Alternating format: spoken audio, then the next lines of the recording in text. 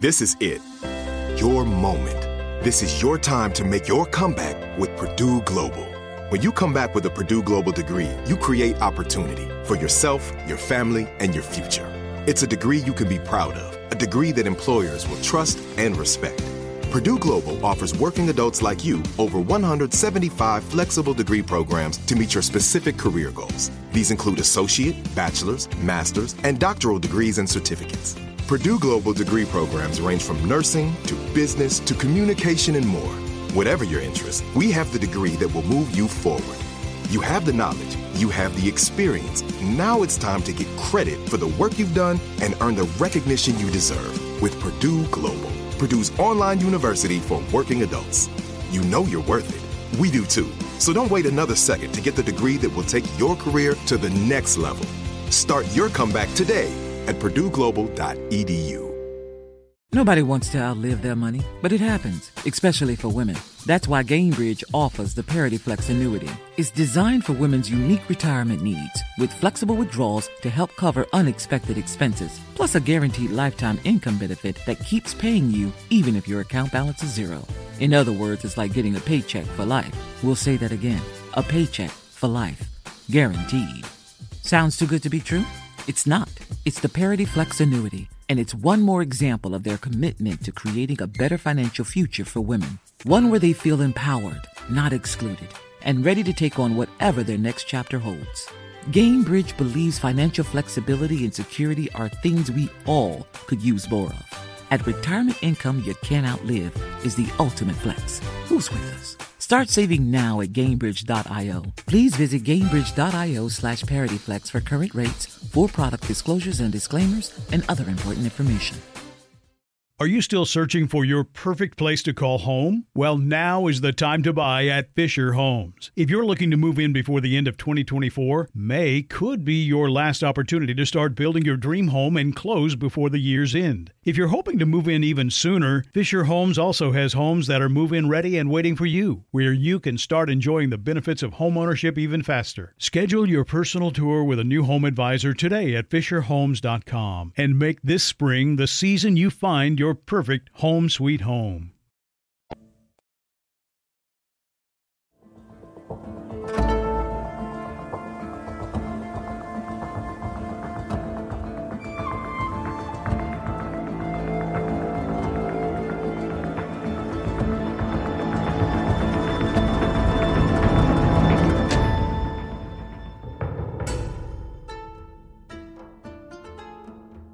Hello, this is Let's Talk About Myths, baby.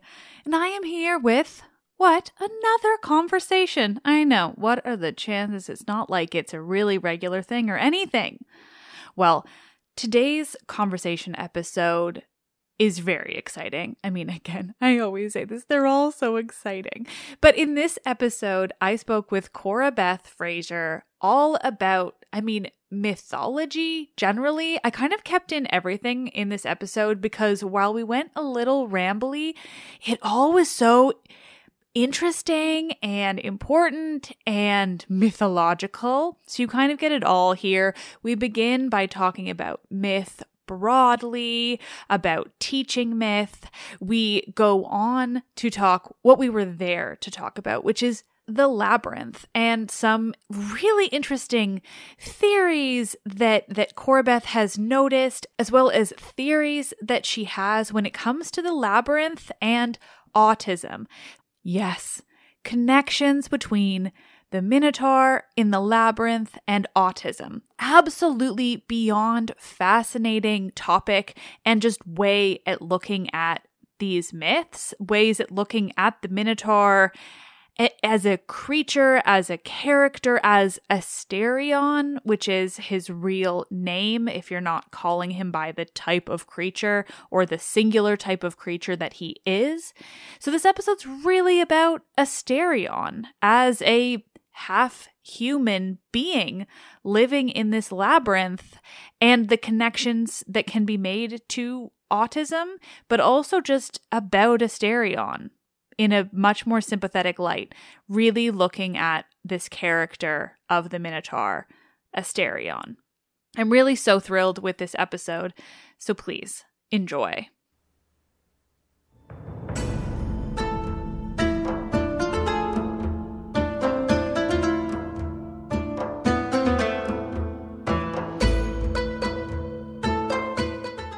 Conversations, Starry-Eyed Asterion, The Minotaur, The Labyrinth, and Autism with Dr. Cora Beth Fraser.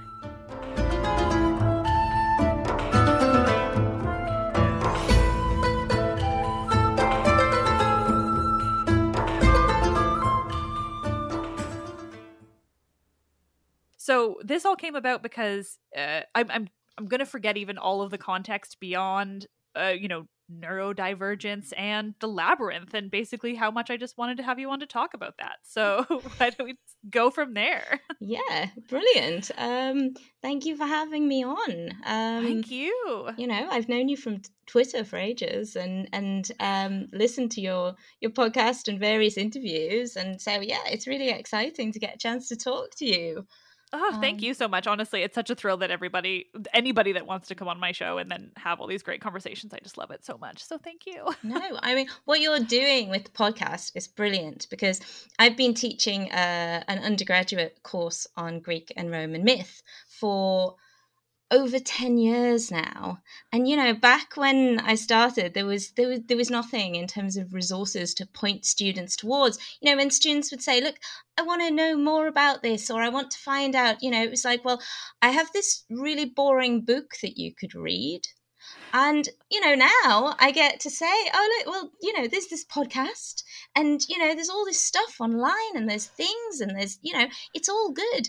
And so it's much more exciting now that there's people like you out there kind of in the online space doing stuff that people want to listen to. So, yeah, I mean, I think that, the more stuff that's out there, the better, and the more you can make it interesting and relevant and fun, the better. Yeah.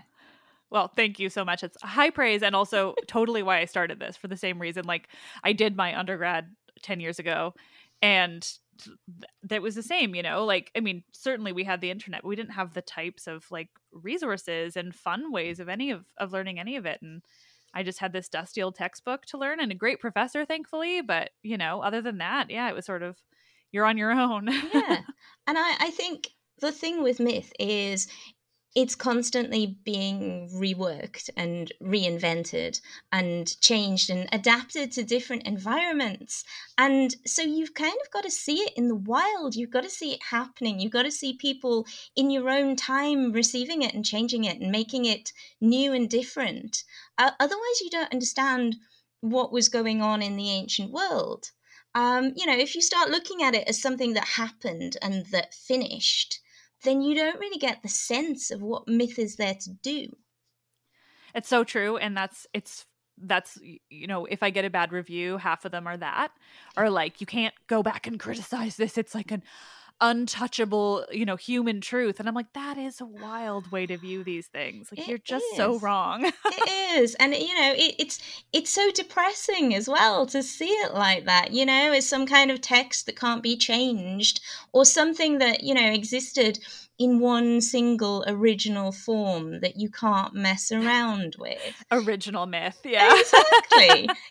What's that about? It's brilliant, to see it changing and to see it used and put into different contexts, because then you can get a sense of how flexible it was in the ancient world, and how people could just play with it if they wanted to.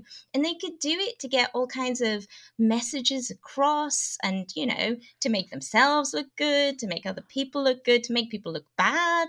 It was the way of communicating that reached everybody. And it still is. And if you stop using it like that, then you're missing all the good bits.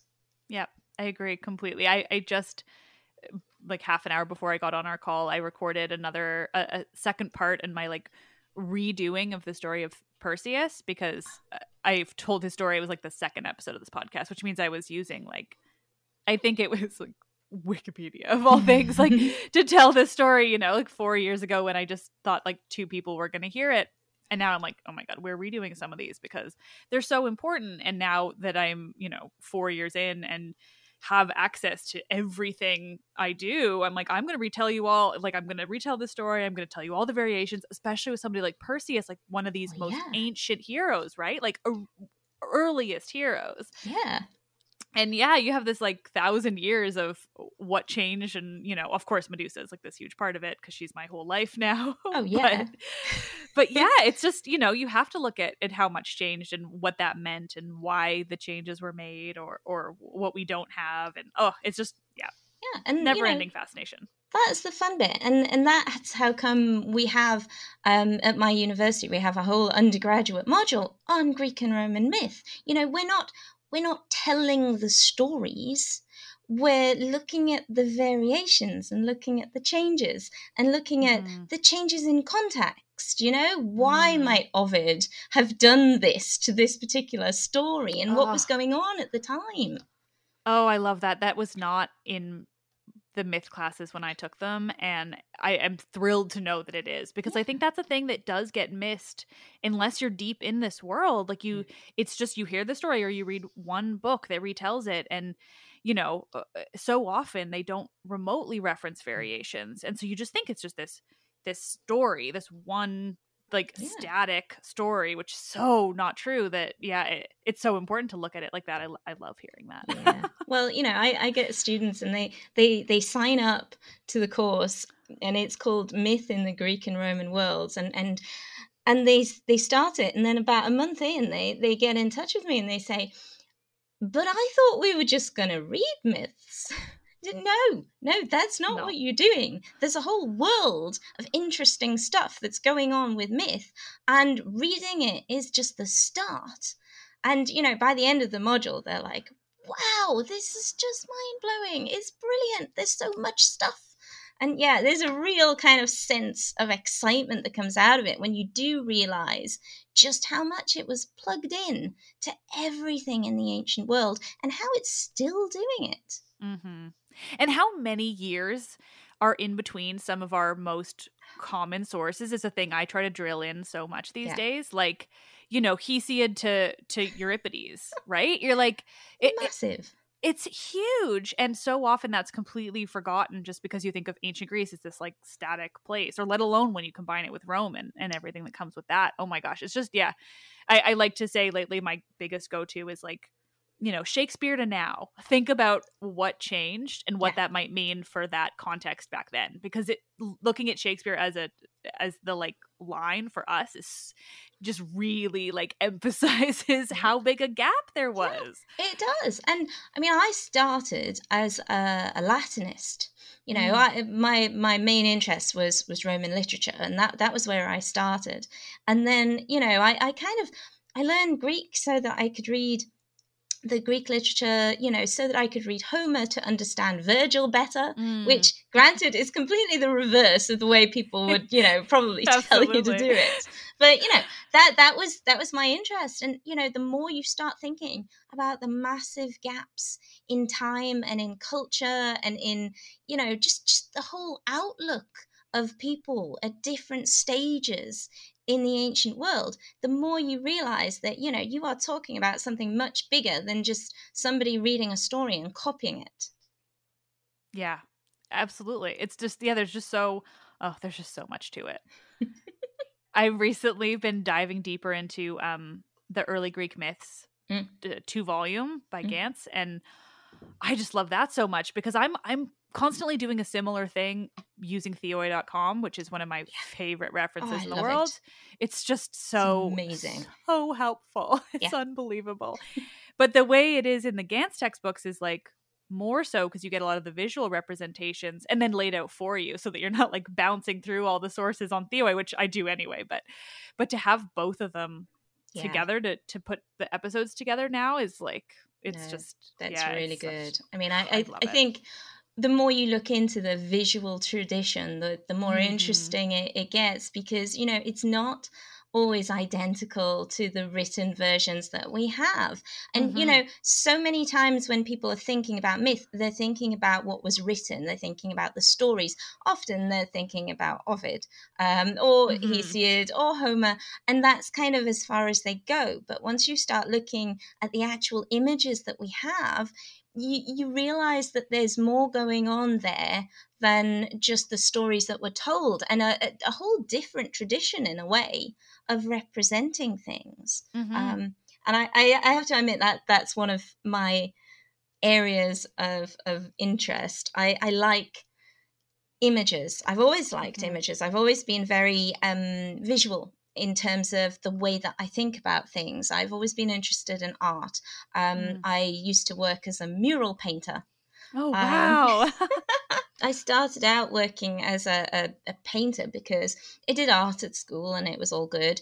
And then I started painting people's walls. And I can't remember how I got into it, but they seemed to like it and they paid me money to do it. And I needed money to get through university because, you know, I was a first generation university student. Nobody in my family had ever been to university before. Everybody was broke. Nobody had any money. So, you know, I needed a job. And so I figured, well, I could paint walls. And so I did for years. I went around painting people's walls and doing all kinds of random things. You know, I painted walls in restaurants. I painted kids' bedrooms. I painted beaches on walls in tanning salons and all kinds of things. And then it started feeding into what I was doing and what I was reading. And, you know, everything sort of came across as a visual thing. And then when I came to come up with a topic to do for my PhD, I was a bit stumped. And at the time, I was working as a designer of historical chess sets. Wow. Which, you know, I mean, granted, it's a niche market, but...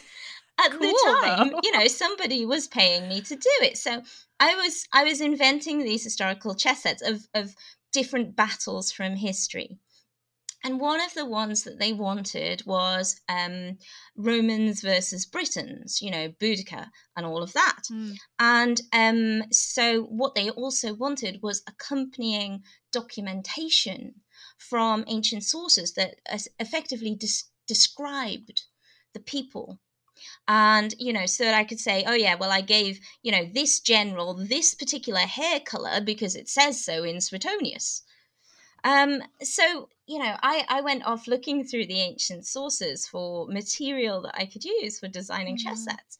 And I went straight to Tacitus because I'd read loads of Tacitus before. I'd read Tacitus at school. I'd read Tacitus I love Tacitus. It's great.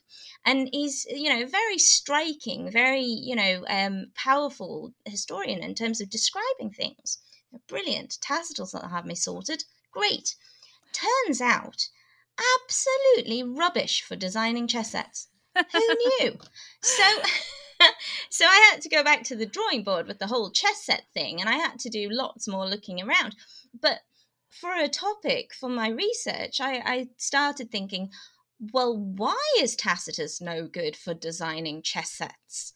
And why doesn't he describe things? And if he doesn't describe things, why has nobody really picked up on that? And so that was the whole thing that I spent 3 years investigating. Why is Tacitus rubbish for chess sets? I didn't call it that because, you know, that doesn't really go down well with an academic audience. But, you know, essentially that's what it was. Yeah. So the whole visual thing, the relationship between text and image and description and all of that's all been kind of my area of interest. And then, yeah, recently I've started drawing and I never really did that before. I pretty much just got a really big paintbrush and a wall. So, you know, it's quite nice to just sit down with a sketchbook and a pencil. But, you know, it's made me much more conscious of the visual tradition and the way in which, you know, myths are represented visually in a way that's maybe different to what you read in the books. Yeah, I think about Medusa a lot for that, and I do want to make sure we get on to like no all the Medusa is stuff. great. But yeah, because Medusa is such a fascinating example for that, because in terms of textual sources, you don't really get a lot of description of her monstrosity, if any at all. Like I think it's on the Shield of Heracles, they say it uses the word monstrous. And now I don't read, unfortunately, original, you know, sources or anything, so it's all translation. But yeah, it uses the word monstrous, but like Hesiod does not at all say anything about her appearance or the appearance of the Gorgons, but even the earliest like artistic depictions of her are not particularly monstrous. There's some snakes involved, but there's not a lot else. But then you shift right into the Gorgon with the tusks and the fangs and the tongue, and I find that so fascinating because it doesn't really mesh up with the textual depictions of Medusa at all. Yeah, I have the same sort of thing. Because I've been looking into the Minotaur and the labyrinth and things. And you're leading us into the right conversation. I am. I'll get there eventually. But, it's a process. But, yeah, I mean, it's when you read the sources that mention the Minotaur, it's very much, there's very little description. It's like half man, half bull, or there's bull bits, or it's very vague. But then you see the visual sources, and they kind of have their own tradition, and the Minotaur tends to be very recognizable in terms of, well, essentially which bits are man and which bits are bull. And, there's sort of a tradition there that you can trace across, and a pattern, which is much more precise and consistent than you get in the written sources.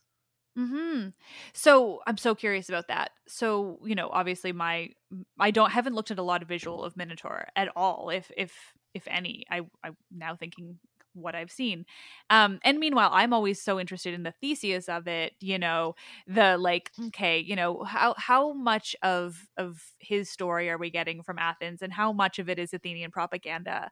And so I've always been extra interested in that Cretan side of it, and it makes Crete look really bad, and I just have to think how much of this is Athens trying to make Theseus into a hero that he obviously was not. So I'm so interested to hear what the variations are on the Minotaur. Oh yeah, and I'm happy to do that, and I'm also happy to do some Theseus bashing, because that's all good too. Please. I mean, I'm always down for Theseus bashing, but I would love to know if you know anything about that, the Athenian of it.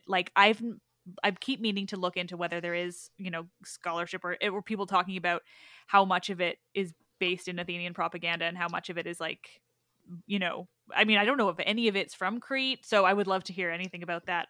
No, it's actually one of those areas that I'm still researching. I'm still trying to track down more visual sources, because the feel that I get from a lot of the visual sources is that the Greek ones, there is very much a sense of Theseus as the hero, with the monster. He's often dragging the Minotaur along behind him, or it's very much the conquest of Theseus over the monster, and but then you look at Etruscan sources, and then you get a different version. I mean, it's like there's a famous vase painting of baby Minotaur. Oh my God. Minotaur sitting on his mother's knee, and he is so cute. I can't even tell you. So yeah, you've got baby Minotaur, and this is completely different to evil, horrible monster that must be killed because it eats people. Little cute Minotaur sitting on its mother's knee. It's just adorable. So yeah, I mean, I need to look into it more, in particular looking at the relationship between the Greek stuff and the Etruscan stuff. But yeah, I haven't got there yet. No, fair enough. But I'm so thrilled to hear I'm in the baby Minotaur now. I'm like, okay, I'm going to find a picture of that to post with this episode. You have to. It's the best. But that's so interesting that there are Etruscan visual representations, because I mean, I wouldn't have pegged that given how far the Etruscans would have been from Crete, not necessarily from Greece, but from Crete. That's really interesting. But, I think the whole role of Theseus in Athens and in Athenian lore has very much kind of shifted the focus. We must see Theseus as the grand hero, but then you look elsewhere and you get a different sense. And I think it's really kind of it's really interesting and really a useful wedge to open up an area of Theseus bashing. Yeah, I mean, the man deserves it. Yeah. the funniest thing I just find about him is that I think Minotaur aside, because in that sourcing, at least, you get some sort of the idea that it, you know, it was monstrous, you know, it was eating people, whatever. But everything else about Theseus is like objectively bad. Yes. You know, like you hear these descriptions and you're like, I know this is meant to make him sound heroic, but where is that heroism exactly, right? Yeah. And you know, that's actually one of the things that I think is really interesting about the labyrinth and the Minotaur and all of that. Because at that point in the myth, in all, you know, in most of the versions, you have a very simple story of, you know, Theseus is the hero. He volunteers. He goes to save his people. He kills the monster and he emerges victorious, and it's all wonderful. And then he goes off and does a whole load of awful things. You know, he dumps Ariadne. He causes the death of his father. You know, it's like that's the pinnacle of decent Theseus. He kills a monster, and then it's all downhill from there. Like really, really fast. And it is the only good thing, well, I would say, you know, quote unquote good thing that he does. And again, it's based on what we're supposed to believe about the Minotaur. But yeah, I mean, you know, because I, you know, always stand by his being a full-on serial killer on the way to Athens. Like, and then even the Cretan bull, which is, of course, the Minotaur's father, but then is the Marathonian bull, even that he does for show. You know, he doesn't just like defeat this bull out of the goodness of his heart. No. And I just think it's so fascinating because the Minotaur really is the only like quote unquote good thing he did, but was it good at all? Exactly. And that's what makes it really interesting because, you know, it the more you know about Theseus, the more you start thinking, oh, poor Minotaur. You know, poor little baby Minotaur. You know, it's trapped inside the labyrinth and it can't get out. And, you know, and then you start realizing the whole family connections. You know, the Minotaur is the son of the queen. He's the brother of Ariadne who gives the thread to Theseus so that Theseus can go and kill her brother. It's not nice. And, you know, it gets really interesting. And I think really that's kind of my way into the whole thing is just this sort of instinctive reaction against Theseus and, you know, championing the evil, scary monster. I think that's right. Yeah. I also, I mean, the conception of the, you know, so-called scary monster is one of my favorite stories. And the reason I say I started this podcast because I read it one day and I was just like, why does no one tell this story comedically? Like so much of Greek myth, it's like it's never, or I mean, not never now, obviously, but you know, years ago, it was not presented often as comedic. Yeah. And it is objectively funny in so many places where you're like, how is somebody telling the story of how Pasiphae conceived the Minotaur without comedy? You know, my problem with that is, you know, I always wonder how that conversation went, you know, between Pasiphae and Daedalus, who is having to build. you think, how did you broach that subject? Yep. No, I've theorized on that a lot in fun ways because. You know, he had to at this point we're to believe he was a prisoner. Mm-hmm. You know, and but yeah, it's like, okay, so I have these urges. They're not really my own, like a god gave them to me, you know, that's its own problem. But I really need you to create this thing for me. Like I just need to make this happen and I know you can do it.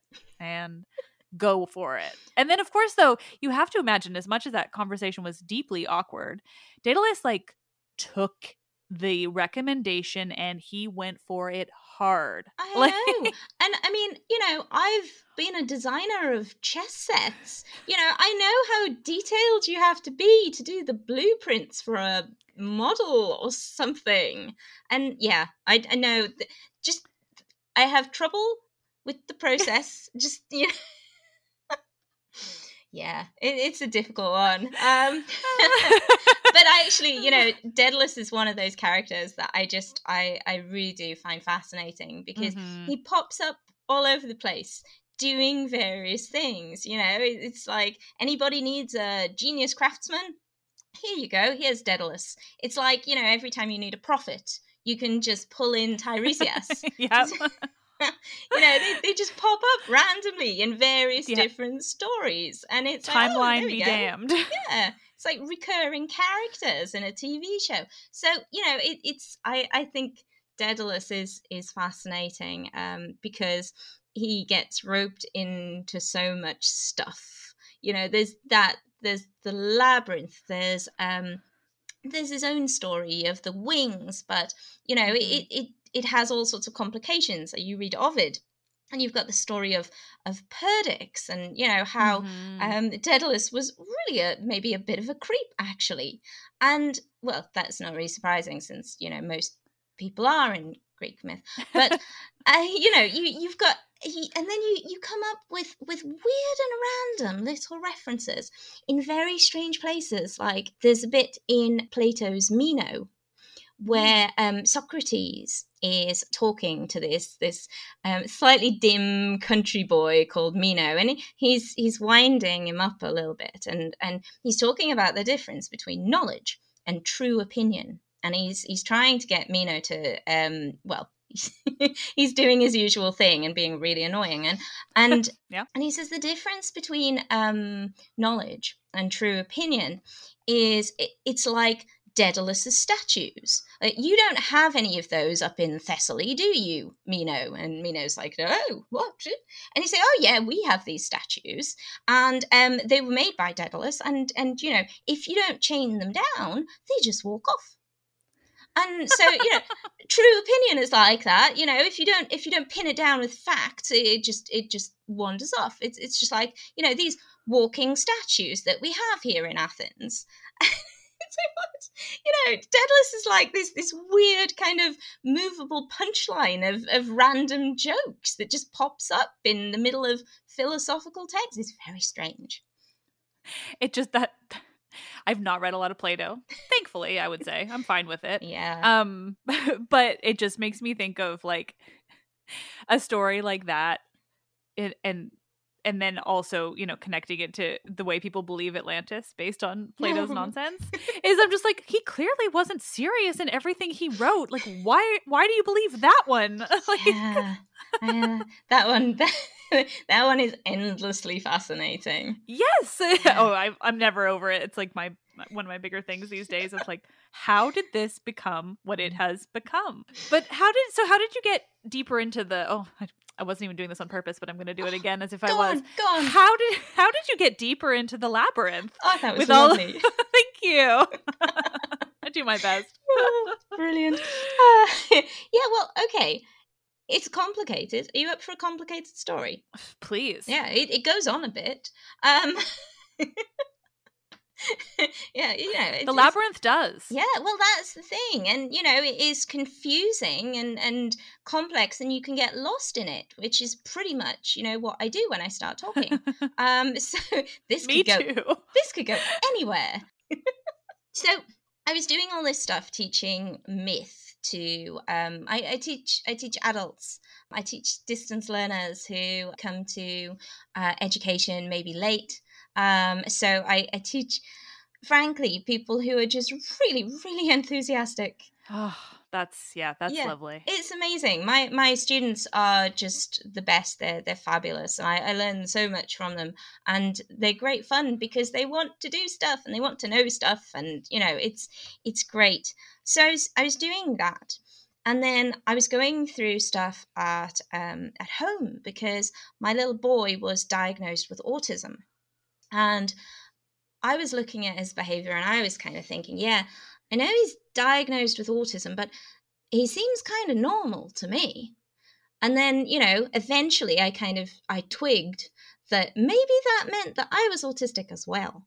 So it took me a while. It took me a while to work that one out, but I got there in the end. And so I went through the diagnostic process and got diagnosed, and they pretty much said, well, yes, Did you not notice?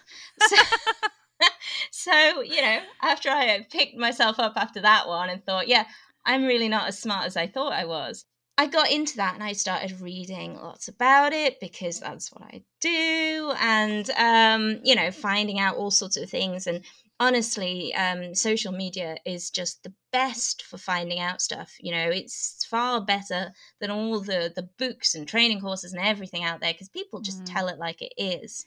And their own experiences. Exactly. Yeah, it's mind-boggling. I recently discovered that obviously I have ADHD and just had never realized it. And like, you just by reading everyone's constant talking about it, and I'm like, penny dropping. That's why I have so much trouble doing like anything without a hard and fast deadline. Exactly. Yeah. So social media is amazing. Yeah. I went through all of that, and it was a learning process, and so it's doing that and going through that and learning things about that, and I was teaching the myth and doing that, and then I stumbled across this group called Acclaim, and they're a group of scholars who around the world who are doing things to do with autism and classical myth. And yeah, it's really interesting stuff. And it was like, it was like there in front of me, like a neon sign going, notice me. So I kind of said to them, can I join? And I think they would probably have been begging if they hadn't said yes. But they did. So, I joined them and started following what they were doing. And, they do lots of really interesting stuff. There's different projects going on in different countries. And Susan Deasy at Roehampton in the UK, she's doing a thing where she works with kids using an image of the choice of Heracles. And she gives the kids this image and she explains it and she gets them to talk through the different choices and imagine themselves in different positions. And, it's a way of thinking through things which is kind of separate from the real world. And it sort of takes the edge off it, the fear that comes with real world situations if you struggle with those. It's a way of making it remote, but still working through the problems. So that was really interesting. And then there's this other project based in Israel where they do essentially the same sort of thing, but using lots of different stories of heroes. So Perseus and Heracles and Theseus and, the Minotaur and all of that. And it's working through ideas around fear and choices and, dealing with situations where you're lost or you don't know what to do, or it's a lot to do with processing emotions, which for a lot of autistic kids is a real roller coaster of, how do you learn to deal with these things? And so they're using myth to do that. And I thought, wow, this is just amazing stuff.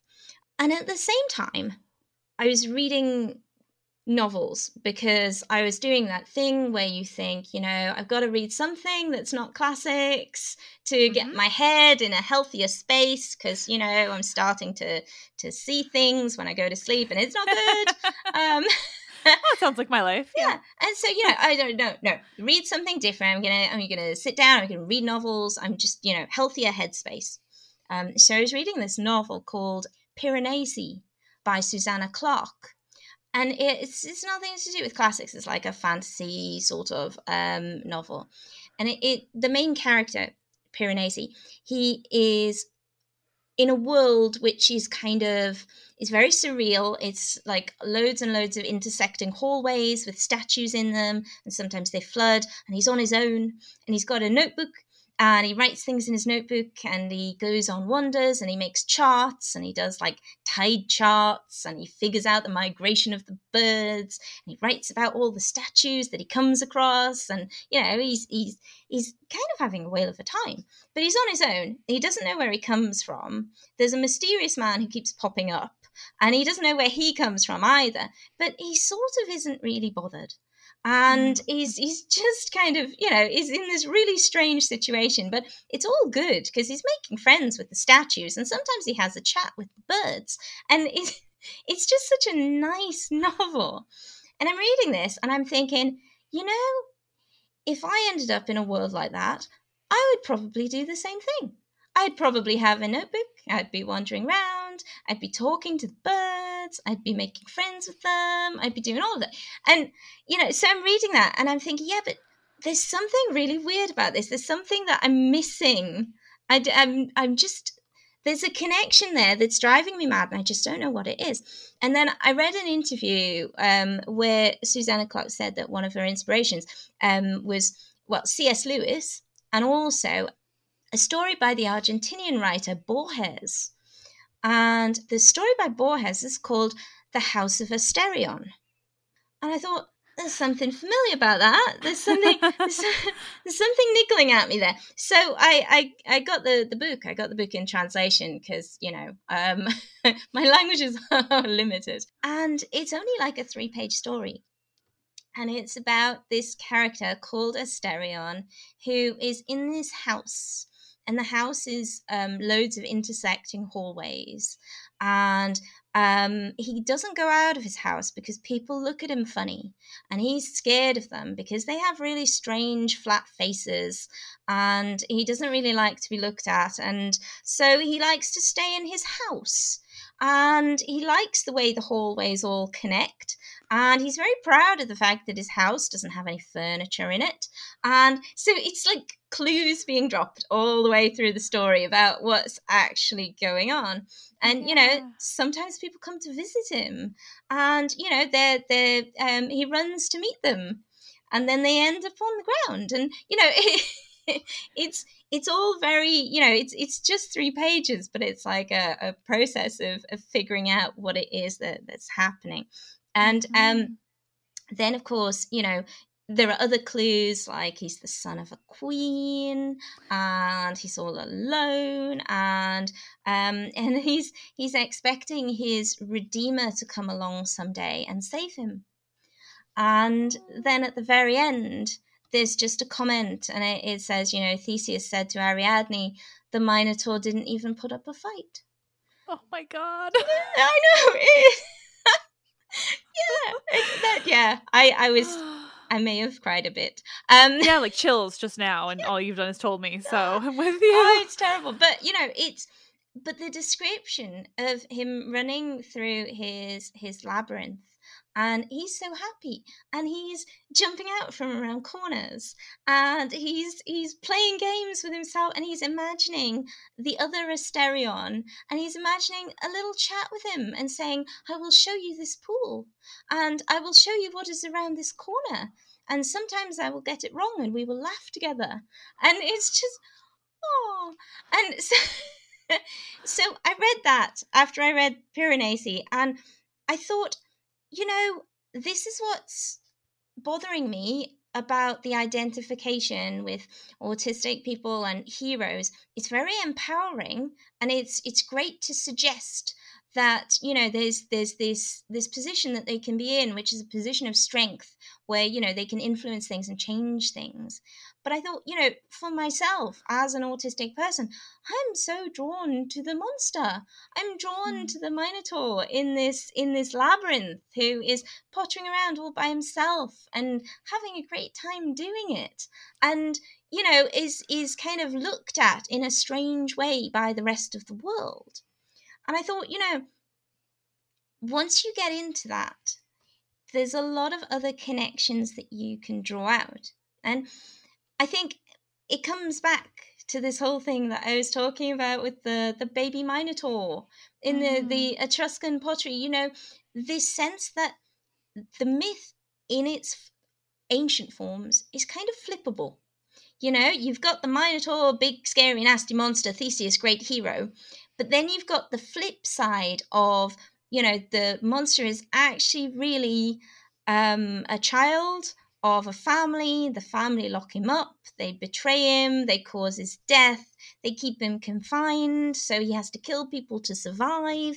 It's, there's a whole other way of looking at it that exists in the ancient sources. And once you start doing that, I think that's where it gets really interesting, because there's so many other elements to draw out of it. Sorry, I'm just rambling on. No, this is my favorite thing about the conversation episodes, is when I can get people to just ramble on like that's that. All so right, then. It's truly like, it's when I just sit here with my big smile and like, oh my gosh, I love all of this. No, and I'm just sort of taking it all in, and I think that's become one of my favorite things to do, is to look at things from the other side. Granted, not all things. Like, I'm not going to take a story of Theseus and try to like make him seem good, but that's not really the other side of anything. But I just keep, as you talk about this more and more, and seeing that other, just the flipping of it is, I hear Medusa's story in my head. Exactly. Right? It's exactly the same, where it's like we have been sort of conditioned to see this version of the story where it is a heroic act to kill the monster because of all of these obvious things that not even all of these obvious things, because of the obvious fact that monsters must be killed and no other real obvious anything. Exactly. And so if you just you take it on its head, and it's like, well, what if it's just a odd creature?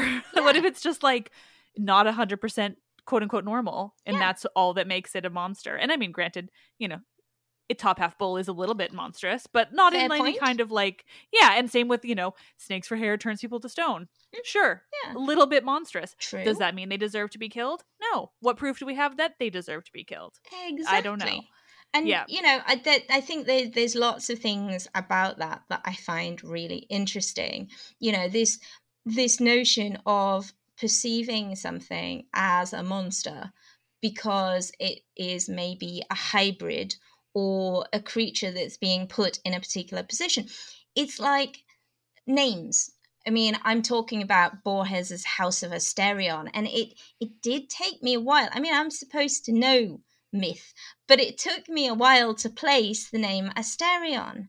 And, that's the name that's given in some of the ancient sources. Borges quotes... It means like starry-eyed or something, exactly. right? Borges quotes beautiful. Apollodorus, who mentions that the Minotaur's name is Asterion. And it's a lovely name. I mean, it's something to do with the stars. Some people say, starry, or some people translate as ruler of the stars or something. Whatever the case, it's just a nice name. It's lovely. It's unrelated to his so-called monstrosity. It's unrelated to anything except, the stars. It is a beautiful name, and I think it's sometimes Asterion, Asterius, like it's there's variants. But regardless, it's starry. It's just it's just a nice name. It's just so nice. And then you have the fact that Asterion is called the Minotaur, which is the bull of Minos. King Minos traps him in the labyrinth, which is custom built to have this monster at its center, and he makes him the Minotaur. Well, he also makes the mistakes that lead to Pasiphae like unwillingly conceiving it. Like, it's all Minos's fault. He is the bad guy in all of it. Oh, it's horrible.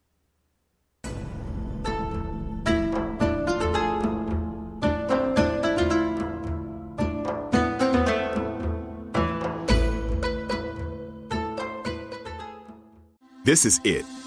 Your moment. This is your time to make your comeback with Purdue Global.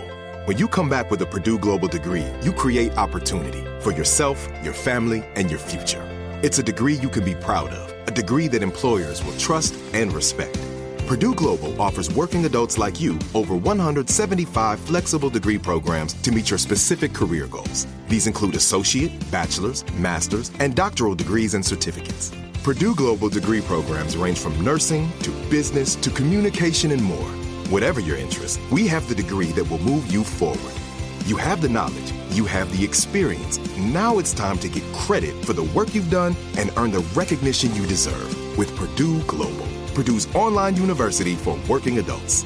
You know you're worth it. We do too. So don't wait another second to get the degree that will take your career to the next level. Start your comeback today at purdueglobal.edu. Nobody wants to outlive their money, but it happens, especially for women. That's why Gainbridge offers the Parity Flex annuity. It's designed for women's unique retirement needs, with flexible withdrawals to help cover unexpected expenses, plus a guaranteed lifetime income benefit that keeps paying you even if your account balance is zero. In other words, it's like getting a paycheck for life. We'll say that again. A paycheck for life. Guaranteed. Sounds too good to be true? It's not. It's the Parity Flex annuity, and it's one more example of their commitment to creating a better financial future for women. One where they feel empowered, not excluded, and ready to take on whatever their next chapter holds. Gainbridge believes financial flexibility and security are things we all could use more of. At retirement income you can't outlive is the ultimate flex. Who's with us? Start saving now at Gainbridge.io. Please visit Gainbridge.io/ParityFlex for current rates, for product disclosures and disclaimers, and other important information. Are you still searching for your perfect place to call home? Well, now is the time to buy at Fisher Homes. If you're looking to move in before the end of 2024, May could be your last opportunity to start building your dream home and close before the year's end. If you're hoping to move in even sooner, Fisher Homes also has homes that are move-in ready and waiting for you, where you can start enjoying the benefits of homeownership even faster. Schedule your personal tour with a new home advisor today at FisherHomes.com and make this spring the season you find your perfect home sweet home.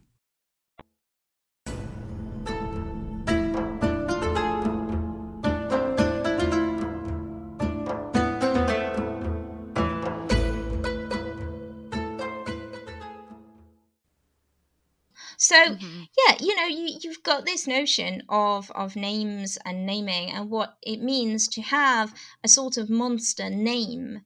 And, when I'm looking into all of this stuff to do with autism, it's really interesting to see how that's played out in the real world and how all this concern with naming and labels and stuff gets really, really upsetting to a lot of people. There are big issues here and they matter, and it really matters the way that people perceive you. I mean, there's a big issue at the moment around person first language. The idea of calling somebody who's autistic person with autism. Now, that's been something that people have been trained to do for a very long time. It's in lots and lots of training literature about how to deal with neurodivergent people. And the big issue is the fact that autistic people hate it, because there is a suggestion that if you are a person with autism, you are a person, and the autism is like a bolt-on. It's like a problem that you've got that you could maybe be separated from, and then you'd be left with the person. And the autistic community is very much like, no, this is how we're born. This shapes everything about us. It's not detachable, and also we don't have a problem being called it. It's our name, it's our description, it's who we are, so stop treating it like a bad word. And so, there's all these sensitivities around, what you call somebody, and it really does relate very much to the notion of monstering. And there's a book, I don't know if you've come across it. It's a really strange book. It's called Bull by David Eliot. And it's poetry, but it's a novel, and it's written in different characters, and so all the different characters have different styles. I think you would like it. It's very sweary. Well, I mean, you've sold me. It is really, it's really powerful, and it's got all the characters from the myth. It's got Ariadne, it's got Asterion, who is called Asterion all the way through. It's got Poseidon. Poseidon's involved. Poseidon's like giving a running commentary. It's got Minos, it's got Daedalus, and they each get kind of speaking parts, and they all speak in different types of poetry. And Poseidon is horrible. I mean, I was going to ask. Yeah, he's really, good, so it's really accurate. Awful. Yeah, and so the whole thing is to do with Ariadne is going to save Asterion. Minos is locking him up. Ariadne is going to rescue him. She's the good sister, you know, she's going to help him out. And he's in the labyrinth and he's talking and he's going slightly mad because he's locked up all alone in the dark. And so she's trying to talk to him through the walls and tell him that everything's going to be okay. And then Theseus comes along. And Theseus is a right scumbag. He is absolutely horrible. So he comes along. This book. Yeah, he comes along and he messes with Ariadne's head, and he tricks her into thinking that he's going to go into the labyrinth and he's going to rescue her brother Asterion, and he's going to bring Asterion out, and the three of them are going to be together. And you hear from Theseus in his own voice, and he is not doing that. He has no intention of doing that. He has no intention of sticking around with Ariadne. You know, he's a complete villain from start to finish. And so he goes into the labyrinth, and Asterion thinks it's his sister. And so Theseus kills Asterion and convinces Ariadne that, you know, her brother was just too far gone, too crazy. And there's this whole thing about Asterion's final words and about what it means to him to be made into the Minotaur and to have his name taken away from him. And it's so sad. It's so sad. Yeah, see, I'm really bringing the tone down here, aren't I? But if we laugh through it, it's fine. No, yeah. I do. I mean, still though, I think that's that's the point of this episode. You know, is like just Asterion. I think that is so important, and I'm just very glad we're looking at him this way. Well, exactly. You know, we are redeeming poor Asterion and being nice about him, and that matters. But yeah, so you know, I was doing all that, and then it got me into other issues to do with all of this. That novel, Bull, it's unusual because Asterion actually speaks. In most representations, you don't actually hear from the Minotaur. You don't hear from Asterion. And the reason why you don't is because he's half bull, half man, and his head is the head of a bull. He can't talk. And that's, you know, when you start comparing kind of other hybrid monsters like, you know, the centaurs, you know, the centaurs talk all the time. And, you know, they give people lessons because... I mean, just the one. The others are awful. But they can still talk. Yeah. But, you know, there is this kind of representation, this self-representation that they can do because they have the top half of men, and so they can communicate. Whereas Asterion is, you know, put in a situation where communication isn't really feasible because of the sort of monster that he is. And, you know, that kind of... that fits very well into all sorts of debates to do with autism and the autistic community, who gets to speak, and, you know, also what it means to be without a voice, because so many autistic people, they don't talk. And, you know, I've been through things like that myself. My son didn't speak for years and years. And, you know, this idea of not having a voice and what happens when you don't have a voice, and how people talk over you and turn you into something that you don't want to be is a really big deal. And you know, it's very kind of interesting to get into it. I mean, it's things like there was a novel that came out a few years ago called The Curious Incident of the Dog in the Nighttime. I don't know if you've heard of it. Yeah, I've read it. Yeah, and you know, it's about an autistic boy, and it was a huge hit, massively huge hit. You know, worldwide, turned into a stage show, all of that. You know, massive, big hype. And the author, Mark Haddon, has been asked numerous times to, you know, join various autism representation groups and all sorts, and he's always said no. And the reason he said no is because he didn't do any research into autism before he wrote the book. He just wrote it. He isn't autistic himself. He doesn't have family members who are autistic. It was not a personal thing. He just wrote the book. And he didn't even at any point claim that this child was autistic. That was something the publisher put on the back of the book. And he didn't have any control over it. So he didn't mean this to be a big, representation of what it's like to be autistic. He was just trying to write a good novel. And it turned into this big thing of, oh yes, well, this is speaking for autistic people, and and it was never supposed to be like that. But the problem is that that often there's no control over who's doing the speaking. And so when you start looking at issues of voice and voicelessness, I think Greek myth is an amazing way to explore that in all sorts of ways. Once you start thinking about characters who don't have a voice, or who have a voice taken away from them by somebody else, there's a list a mile long. That's so true. I've always found, I'm just fascinated to hear all this, or these connections to Asterion that way, because I have always found it really interesting that he is the only person hybrid who is top half animal, and therefore has he's presented as if he has characteristics that are purely animal, that he is purely monstrous in a way that the centaurs, satyrs, all of that are not. Yeah.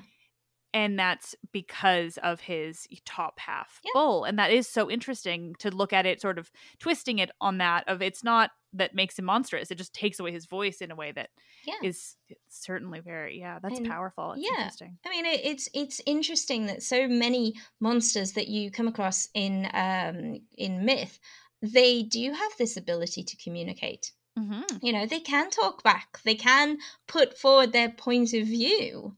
And you see that in all sorts of different contexts, but you very rarely see it with the Minotaur. And it is quite strange, because there are variants. All through history, there's variants of how the Minotaur is represented, how this half bull, half man thing is worked out. I mean, there's an amazing illustration by William Blake. William Blake came up with some fairly crazy illustrations, but his Minotaur is just the best. It's got like legs like a centaur, but then a torso like a man, but then a head like I would like to say a bull, but honestly, it's like no bull I've ever seen. It is the weirdest thing ever, and it makes me laugh every time, because it's just it doesn't resemble anything. You would never guess that it was a Minotaur. It was just it's very weird. I'm looking it up. Oh, you really should. It's so funny. I love it. Oh my, yes. Look at that. I don't see why I've not seen this before. It looks like the head looks like the Beast from Beauty and the Beast. Oh yes, that must be why but nothing I like else it. about it does. Yeah, nothing else about it does. That is because it is like a centaur in the way it's like full bottom half animal, like with 6 legs. Yeah. Interesting. I don't really know how you read any of the ancient sources or look at any of the pictures and come up with that. No, not at all. There's not a logical progression there. That's so interesting. And I don't know why, but throughout our conversation, I've been picturing. Do you know the medieval? I don't know who did it or what it just looks very medieval. But the Theseus and the Minotaur in the labyrinth. The like a black and white illustration. I don't know if it's black and white, but he's like poking his head around the corner. Oh, the Burne Jones one. Oh, with the little cute Minotaur peeping around the corner. I love that. And like Theseus looks like deeply like not of the right period at all. Oh yeah, it's weird he looks very elegant in his pretty little outfit, and there's just the Minotaur, and it's got his little hands just poking around the corner, and it's like hello. Oh, I love that. That is one of the best illustrations. Yeah, I really, because I think he did it as like a tile design. Oh. And, someday I just want to make that into tiles and do like my bathroom with it and just have little Minotaur peeking around the wall. That'd be so precious. Yeah. Oh, and I'm Brilliant. gonna I'll say it so that I make sure to say it clearly to my listeners. But I'm gonna put all of these images on Instagram so people can see what we're talking about, because we're talking about a lot of visual stuff here. Yeah. Because I also as soon as I was looking up the William Blake one, I found that gorgeous one. I think it said it was by Watts, of the Minotaur just looking out over the sea. That one is just touching. That It's is beautiful. so sad. And Mhm. I I read something somebody said on Twitter a while back. They said, yeah, he's looking out to sea, and maybe it's something to do with the fact that the Daedalus and Icarus story is happening at the same time. Oh, And maybe yeah. Asterion knew Icarus, and maybe he's watching him fly out to sea, and oh no, I can't cope. Oh yeah. Yeah. Pals. I mean, both imprisoned by Minos. Oh, Yeah, probably similar ages. he was a Yeah. rotten guy. He really was. Well, and then you take in, and I think it's primarily in Ovid, but you take in the preceding story of Scylla. Yeah. Like, oh my gosh, yeah, I know. Minos is a real shit. Oh yeah, we really don't like Minos. No. Yeah, but add him to the list. Yeah. Oh my gosh, he's alongside Theseus, man. Yeah. Honestly, these But- guys. You see, I have issues with the whole story because you got Minos and Theseus, who obviously we don't like, but I'm also having trouble with some of the women. Mhm. Ariadne bothers me. Granted, she gets hard done by when it comes to Theseus. She really does. She gets taken in and dumped on an island. That's pretty bad. But she did do the whole thread thing to send Theseus to kill her brother, and essentially betrayed her family and her kingdom and all of that. So Mhm. she's a bit, morally ambiguous. Yeah, I've always taken her to be like naive, not that it excuses it, but Yeah. just that she's sort of, I mean, for one, she's been affected by her father. Yeah. You have to think about that. Mhm. And then just the naivety and like the, her wanting to escape her father as well and thinking Theseus is the obvious option. Mhm. The idea of like that connecting with wanting to have her brother murdered is, of course, Yeah. it doesn't excuse any Yeah. of it. You see, But it's this is interesting. where I struggle, because Mhm. I'm on the Minotaur's side, so I'm trying to fight his corner here, but yeah, when it comes to Ariadne, I think that's Mhm. the kind of the overriding impression that you get. And I also started reading. Have you read Liz Gloyn's Tracking Classical Monsters in Popular Culture? No, I'm going to write it down. You I've have been writing got down to things. read it. It's fabulous. So I was reading that, and there's a Mhm. chapter on the Minotaur, and actually she talks about one of the novels that I came across when I was reading up, which is a novel by Barbara Vine, also known as Ruth Rendell. It's a Mhm. sort of mystery thriller English country house thing, and it's about a character, John, who is his family say that he's schizophrenic and dangerous, and this is set in the 1960s. And so a nurse, a Swedish girl, she comes to look after him, and she gradually starts to realize that actually there's nothing much wrong with him. He just seems to be autistic and very, very routine driven, but he's being heavily medicated by his family. And all he really wants to do is get back to his labyrinth, which is this kind of this library in the middle of the house, which is locked up. And when she gets the key and goes in, it's set up like a labyrinth with windy pathways of bookshelves and stuff. And, if he gets the chance to go in it, he dives straight into the middle of this labyrinth and just surrounds himself with all these equations and complex things. And, he wants to be in his labyrinth. He wants to be the Minotaur.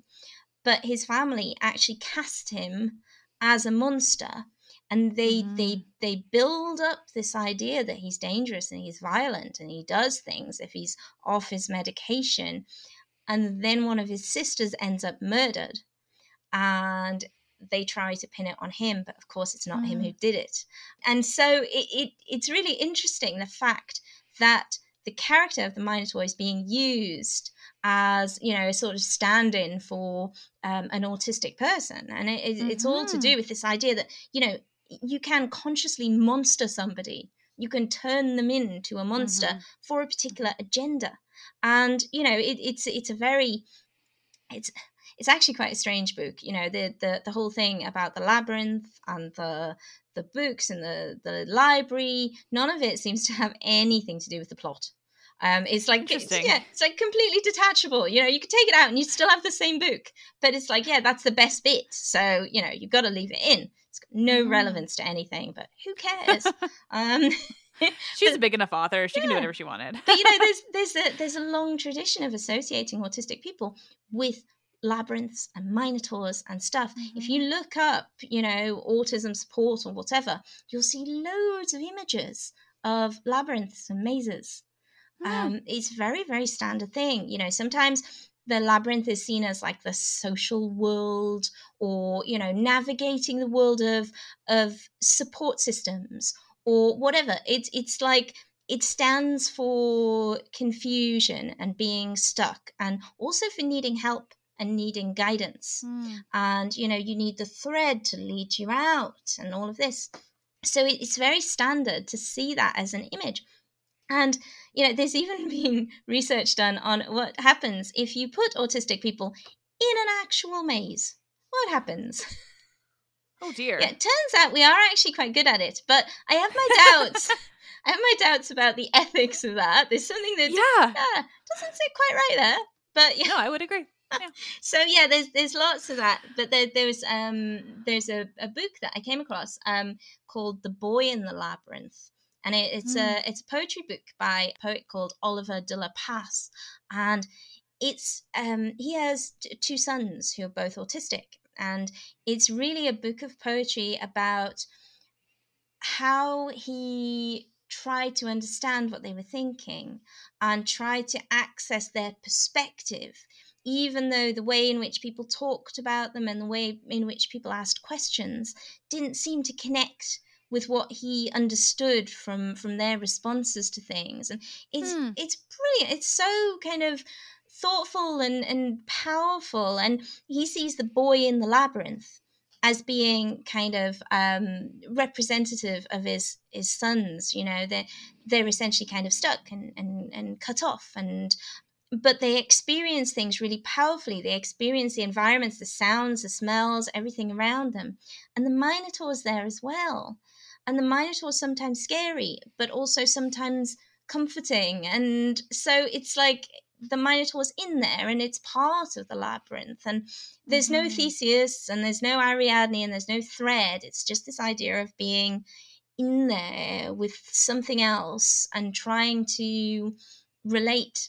And it's really interesting to see the way that people have drawn on this idea of the labyrinth and the Minotaur to think about and think around questions of autism and neurodiversity and what it means to think differently. But that's just so fascinating. And so I don't know if you want to keep, if you have more examples or just want to keep talking about the labyrinth and all of that, or if this is a perfect way to lead into the Asterion project. Yeah, because I would love for you to talk about that. No, Great. that would be brilliant. Yeah. If you don't mind me plugging it. Please. It was always the plan, but I feel like this is the perfect time. But yeah, I mean, that's the thing, you know, I got interested in this and I started reading this story and seeing the way that it connected on so many levels to the sort of things that I was reading about autism and what it meant to be different in a world that wasn't really set up to accommodate those sort of differences. And I started to think, you know, that there's not much out there to help people in my situation. I'm learning things as I go along. These are not things that I knew. These are things that I'm having to learn. I'm learning them mostly from social media, and I'm learning them from other people who are going through these things. But the only reason that I know about them is because I've found myself in this situation where I've had to learn things. And so I got thinking about, you know, maybe there's a way of making those resources, that information, making it accessible to people in classics, to people who are working with autistic students, or to people who are autistic and are in classics and are struggling.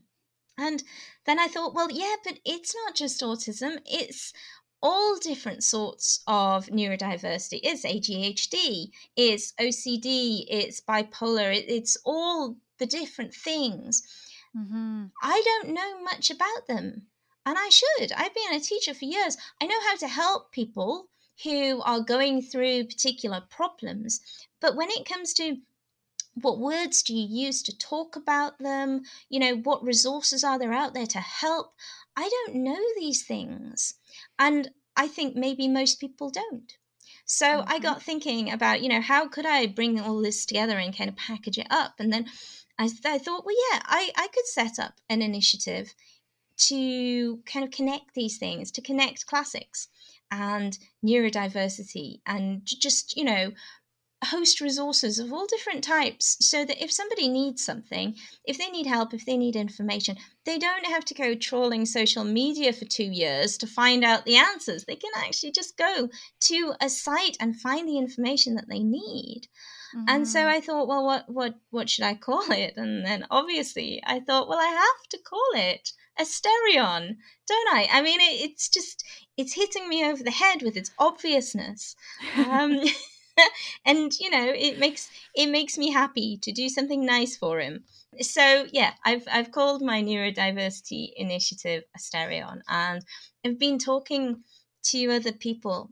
I've been talking to autistic people. I've been talking to people with OCD and ADHD and dyslexia and all sorts of different differences, and learning more about it. And I've been realizing just how many people out there in classics have some form of different way of seeing the world, a different way of processing things.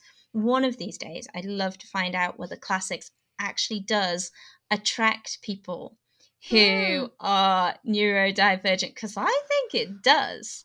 I mean, there are different disciplines that really do. Like, you find lots of autistic people in technology, because they're quite drawn to the precision and the environment and the technical side of things. But I think there's something about classics that draws people in as well. So, well, I think it draws in a lot of weirdos, and I think a lot of neurodivergent people become weirdos or are born weirdos. I mean, I certainly count myself amongst them. Proud weirdos. Yeah, absolutely. And I think so it does. I think I think, judging by the sort of conversations that I've had since I started talking about this, I think there are a lot of us out there, and I think a lot of us are getting diagnosed when we're older. I think there are a lot of people out there who are not diagnosed and possibly never will be, but they get it. And, if they were ever put in a situation where they had to go through the assessment, then, you'd probably find out. But I think these traits that we see in ourselves are perhaps a lot more common than we tend to realize. And so what I want to do is I want to get people writing for Asterion. I want to get people who are in different situations writing about their experiences, writing about how they've dealt with particular issues and classics, and, what tips can they give to people like them, what environments have been supportive to them, and what areas have they needed more help in, things like language learning. How is that affected by neurodivergence? How do people with different ways of thinking experience language learning in a different way? The same thing to do with myth. There's a lot being written about the fact that autistic girls and also girls with ADHD are drawn to fantasy literature and to myth. And, that's a way that they find an area of comfort, often when they're growing up. So I think, that's describing my life a little bit.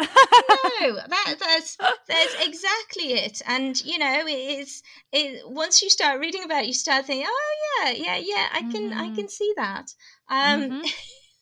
So essentially, I'm trying to bring people together, people like you and me, and all the other people out there who go through life a little bit differently. And it really, one of the things I want to do is just represent us and get us out there and get us saying, look, yeah, you can do this. You know, if you have autism, you can become a lecturer in classics. If you have ADHD, you can become a brilliantly successful podcaster. It's, you know, it's representation. Yeah. No, it's true. It's funny you say that too, because so I mean, I can only assume I've had ADHD my whole life, but it has never been an issue that, like, it's never been something I've noticed or had issues with until becoming full-time in the podcast, which is what triggered it to go, oh, if you don't have a set time in which to do things, the things will not get done. You will work all day long, nonstop, constantly, but the things you need to get done are not the things you will do. And so it's just like, you know, it's been going on a year now where I've been full-time, and my brain, it's just had me, I've been forced to realize that my brain absolutely doesn't work the way I thought it did. Like, you know, I have all these abilities to do these things, but without timelines and with like all the different things have just been forced upon me. But it's 100% because of the podcast, and never once did I have a problem. But I was always into fantasy and mythology, so I've got your connection there too. I'm like, oh, my like obsession with mythology and Lord of the Rings from a very young age are making a little bit of sense. Yeah. But you know, it's that was me as well. But it's one of those things where, you know, it's seen as a disability, and often it is, but it's very much the interface between what you do and the world around you. And, you know, if the world around you changes, if your environment changes, if your working circumstances change, and you have to map your way of dealing with things onto that, and maybe it doesn't work so well, that's where you run into the problems. And I think that's where people like us can be of use to somebody else, because once you've worked through that, you know what works. You have tips and tricks, and, you know, you see the signs of something going wrong and you know what to do about it. And I think we're all out there and we're all reinventing the wheel by ourselves all the time. And it shouldn't have to be like that. We should be able to help each other and just say, yeah, I did that. I've been through that. It was horrible, but I found a way through it and I made it work. And I think, you know, that's where an organization like Asterion could be useful. Just saying, you know, when you think about the Minotaur, unlike the Centaurs, is not a race.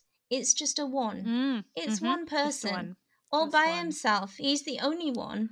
There will never be another one. And he's doing all of these things in a unique way because there's just one of him. And I think maybe what I want to do with the Asterion project is say, it's not just one. It's not just you on your own. There are other people out there who are experiencing exactly the same things, and they can tell you about it. And maybe you won't feel like you're just a lone monster out there trying to make your way through a labyrinth. Oh, that's so, I mean, valiant project. That's so lovely. Thank you. Just, yeah. I feel like just even though you're talking about like, oh, got through it and have tips and tricks. And I'm like, oh, I want those tips and tricks still. I'm not through it. No. I'm like hanging on by the skin of my teeth and deadlines. Well, and then otherwise just. Yeah, that's the point. That's what we need. Yeah. We need the person who's been through it and says, you know, this is what I can tell you. Or, you know, you're the person who's been through asking the questions and saying, what's wrong? Why can't I do this? Why can't I process this? Why can't I keep up? What's gone wrong? And you've worked through it and you've come up with an answer. There are people who are way further behind that, who are casting around for that answer and saying, I don't know why I can't do this. I don't know why I could do things before and I can't do them now. Is there something wrong with me? And you're the person there who can say, no, there isn't something wrong with you. You're just like me, this wildly successful podcaster. But can you tell I have trouble with people saying I'm wildly successful? Oh, come on. We have to say that. We're on your show. But yeah, I mean, we're all making it up as we go along. We're all trying to do our best. We're all floundering and trying to pull ourselves out of holes all the time because the world is not set up to help us. And a lot of the help comes from people who don't actually know because they haven't been through it. And so hopefully what I want out of Asterion is for it to be mainly led by neurodivergent classicists, people like us who can actually say to somebody, it's all right, this is how things go, and there is a route out of it, and there is a way to do things, and have you tried this? And, maybe it will be of help, and maybe it won't feel quite so much like we're all stuck in a labyrinth. I think that is such an important thing. And now I'm, as much as I definitely don't feel like I have solved my problem, I have recognized my problem. Yes. But no, I mean, that's the thing. It's people at different stages linked to classics in different ways who can just, represent the issues and also the brilliance. I mean, that's the thing that I think people don't give us enough credit for, is the fact that we think differently, and that can be a really good thing. It can be a really hard thing, but it can be a really good thing because we do stuff. We see barriers all the time. Weird things that other people don't think are barriers are like massive barriers to us, and it can take us days to get over them, and we can need help, and we can need all sorts. But I think that maybe we don't see the barriers that other people see. And so we do stuff like you set up your podcast. And I look at the Minotaur and think, yeah, I'm going to set up a neurodiversity initiative. Our brains don't work in the same way that everyone else's do. And I think of this in terms of the walls of the labyrinth moving. And we can move them in ways that maybe other people can't. I have this wonderful thing that I'm going to do over the holidays, which is, Greek myth comics. She's developed this brilliant labyrinth playset. I've been meaning to. Yeah, I've seen so much of it. Yes. Her episode will air before yours. Oh, yay. So my listeners will be even more familiar with Greek myth comics. Well, yeah. I haven't built it yet because I keep meaning to do it, and then I have other things that I have to do. But that's the story of my whole life. Yeah.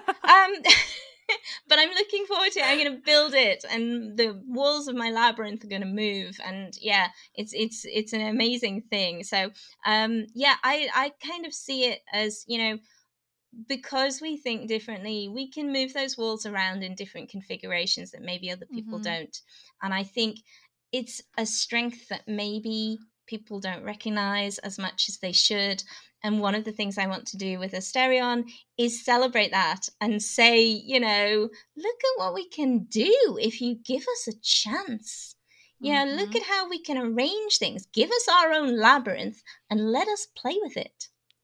The newfound love of labyrinths, that's for sure. But also, yeah, Asterion's just like, I mean, the Minotaur has always been so fascinating, but I always have, I think I've always at least named him, but it's an interesting thing to look at him as Asterion instead and look at that. I feel like I've always had a bit of a soft spot because of Theseus and how much I hate Theseus. So obviously I have to respect the Minotaur more. But I think I used to teach in a primary school. I used to teach kids who were about 7 or 8. I didn't do it for very long, but I was very bad at doing what I was supposed to do.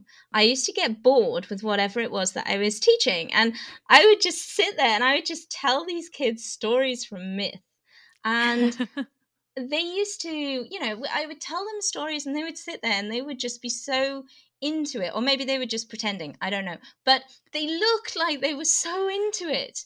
And then I would get them to, go and draw things and write things and develop characters that they came across in the myth, and see where they went, and it was amazing how many of the children were drawn to the Minotaur and spent a lot of time thinking about what it might be like to be the Minotaur. And there wasn't a kind of instinctive reaction of, oh, that's a monster. There was like an instinctive reaction of, what's it like for the monster to be in that labyrinth? What's it like living in a labyrinth? And I think maybe we lose that because we read so much about Theseus, great hero, Ariadne, clever, helpful, brave princess, and Daedalus with the thread trick, brilliant, genius thread trick. I mean, come on, was that not just the most obvious thing? Yeah, anyway, I have issues. Yeah. I have issues with the great craftsman Daedalus coming up with, here you are, here's a bit of string. I really wanted it to be more inventive than that, maybe with a gadget. But, I think we read a lot of that and we see it represented in a lot of ways. And I think maybe we over time, we lose that initial sympathy with the monster in the maze. And I think, that's one of the things that I'm trying to get back. Well, everything about his story is so influenced by the people who are otherwise objectively bad. Yes. I mean, he's locked away. Minos is the one who says he's evil and he's killing people. And Minos is also sacrificing Athenians to him as a punishment for Athens. So like, is Minos just like killing them? Is the Minotaur actually killing them, or is it Minos? There are so many things that even in the story they give us is not clear. And this story very rarely ends with Theseus killing the Minotaur. You look at the ancient sources, and most of them have the episode of Ariadne getting dumped on Naxos. There is always the sting in the tail. There's always, yes, Theseus, big hero, right rotter. And, it comes together. It's like a package. Yeah. It's really interesting certainly I've always been able to see Theseus for what he is. But even just, looking at it as that way of, how much of the so-called monstrosity of the Minotaur is influenced by the actual creature and not the people around it who we already know are bad. So why are we listening to them? Why are we taking their word for it? Exactly. Minos, Theseus, who are they to say? And it is so interesting how unique he is. He's always my go-to for that uniqueness of the only top half animal, the only singular, and it is just also fascinating. It is. It's a strange one. It's kind of anomalous in lots of ways, and I think maybe that's what draws me to it. It's this I don't know. I think I used to think of myths like this as kind of flippable, a bit like those reversible images that you see. Is it a duck? Is it a rabbit? Is it an old man? Is it a young man? And they're kind of black and white images that you flip. I used to think of it as kind of like that. And these days, when I think about myth, I think about word searches. Word searches where you get a grid of letters and you have to find a list of words in the grid of letters. And you do that, you find the words that you were told to find. And then if you're anything like anybody I've ever met, you go looking for the rude words that aren't on the list. You go looking for the gaps, the things that are in there, but maybe weren't supposed to be. And that's the way I tend to think about myth. It gives you that grid, it gives you that space where you can find the things that you're supposed to find, but you can also go looking for the other things that are there, but maybe weren't intended for you to pick up on, or maybe they were. Maybe the designer of the word search put those rude words in just to make people laugh. That's the way I tend to see myth. There's so many possibilities, and some of them are in the ancient sources, and some of them are just ways of using the ancient sources to find a different way.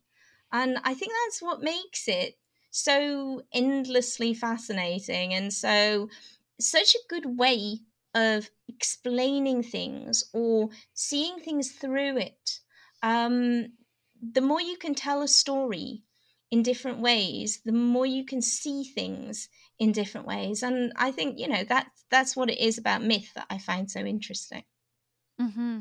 Yeah. I mean, it's sort of a simple way of describing how this podcast has grown, because it started with me just like reading the thing on the page, and then now is, let me tell you all the deep variations, and also why Medusa is completely, the victim of Perseus, and why she was not, and I mean, that just connects back to the amount of Medusa I'm seeing in the Minotaur is fascinating to me, and it's sort of going to be a newfound obsession, I think, of the ways in which the story has been presented to us that isn't actually in the sourcing. Yes, absolutely. Yeah. So you've talked a lot about Asterion, so why don't you tell everyone where to find these?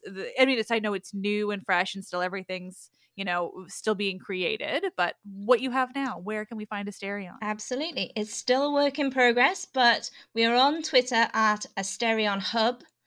And we have a website which we are developing, and it's at asterion.uk.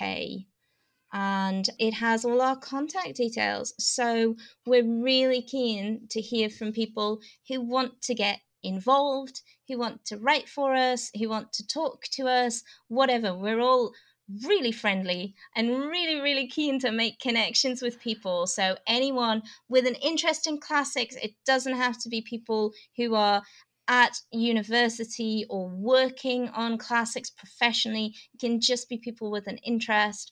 They're very welcome to get in touch with us and write for us. And hopefully at some point there will be videos and podcasts and all kinds of things, but that's maybe a way off. At the moment, we're just trying to meet people and make connections and really to reach the people who might benefit.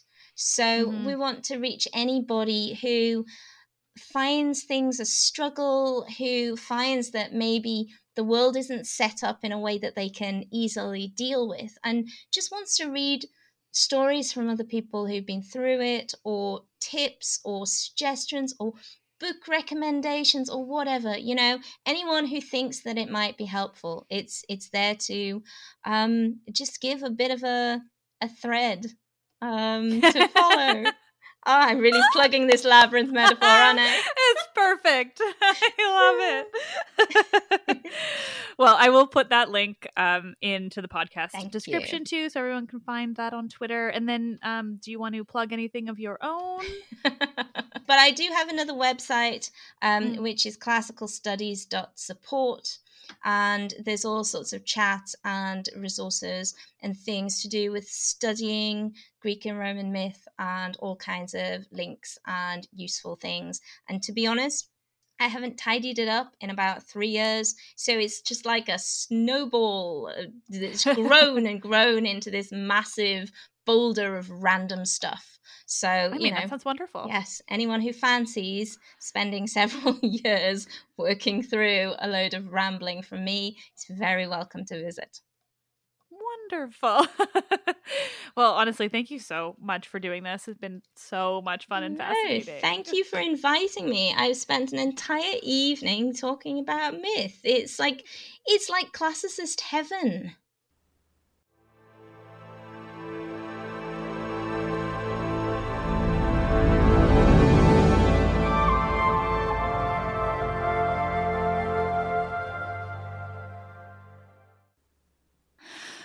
Thank you all so much for listening. Again, I'm really thrilled with this episode. I'm so grateful to Cora Beth for coming on and talking with me. It was so much fun and so fascinating, and just so many things I would have never thought about. Oh my God. It's just so interesting to see the Minotaur as Asterion, as a much more of a character, a human being in whatever way that he was. Just really beyond interesting. And at the end, as we talked about, Cora Beth has started up the project called Asterion, and Asterion is a way of looking at classics and neurodivergency and all of these things. So you can find links to everything that Cora Beth mentioned in the episode's description, because you should absolutely check out Asterion. I think it's going to be really interesting, really fascinating, really important to have these, broader voices, to have neurodivergent people at the table talking about these things, especially as they relate to classics. Really fascinating stuff, just all around wonderful. Thank you all for listening. It's really it's so much fun that I get to do this. So thank you all for helping me keep it going. I am Liv, and I love this shit.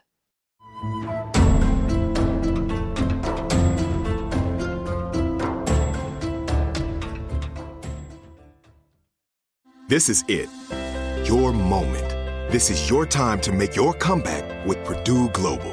When you come back with a Purdue Global degree, you create opportunity for yourself, your family, and your future. It's a degree you can be proud of, a degree that employers will trust and respect. Purdue Global offers working adults like you over 175 flexible degree programs to meet your specific career goals. These include associate, bachelor's, master's, and doctoral degrees and certificates. Purdue Global degree programs range from nursing to business to communication and more. Whatever your interest, we have the degree that will move you forward. You have the knowledge, you have the experience. Now it's time to get credit for the work you've done and earn the recognition you deserve with Purdue Global, Purdue's online university for working adults. You know you're worth it. We do too. So don't wait another second to get the degree that will take your career to the next level. Start your comeback today at purdueglobal.edu. Nobody wants to outlive their money, but it happens, especially for women. That's why Gainbridge offers the Parity Flex annuity. It's designed for women's unique retirement needs, with flexible withdrawals to help cover unexpected expenses, plus a guaranteed lifetime income benefit that keeps paying you even if your account balance is zero. In other words, it's like getting a paycheck for life. We'll say that again. A paycheck for life. Guaranteed. Sounds too good to be true? It's not. It's the Parity Flex annuity, and it's one more example of their commitment to creating a better financial future for women. One where they feel empowered, not excluded, and ready to take on whatever their next chapter holds. Gainbridge believes financial flexibility and security are things we all could use more of. At retirement income you can't outlive is the ultimate flex. Who's with us? Start saving now at Gainbridge.io. Please visit Gainbridge.io/ParityFlex for current rates, for product disclosures and disclaimers, and other important information. Are you still searching for your perfect place to call home? Well, now is the time to buy at Fisher Homes. If you're looking to move in before the end of 2024, May could be your last opportunity to start building your dream home and close before the year's end. If you're hoping to move in even sooner, Fisher Homes also has homes that are move-in ready and waiting for you, where you can start enjoying the benefits of homeownership even faster. Schedule your personal tour with a new home advisor today at FisherHomes.com and make this spring the season you find your perfect home sweet home.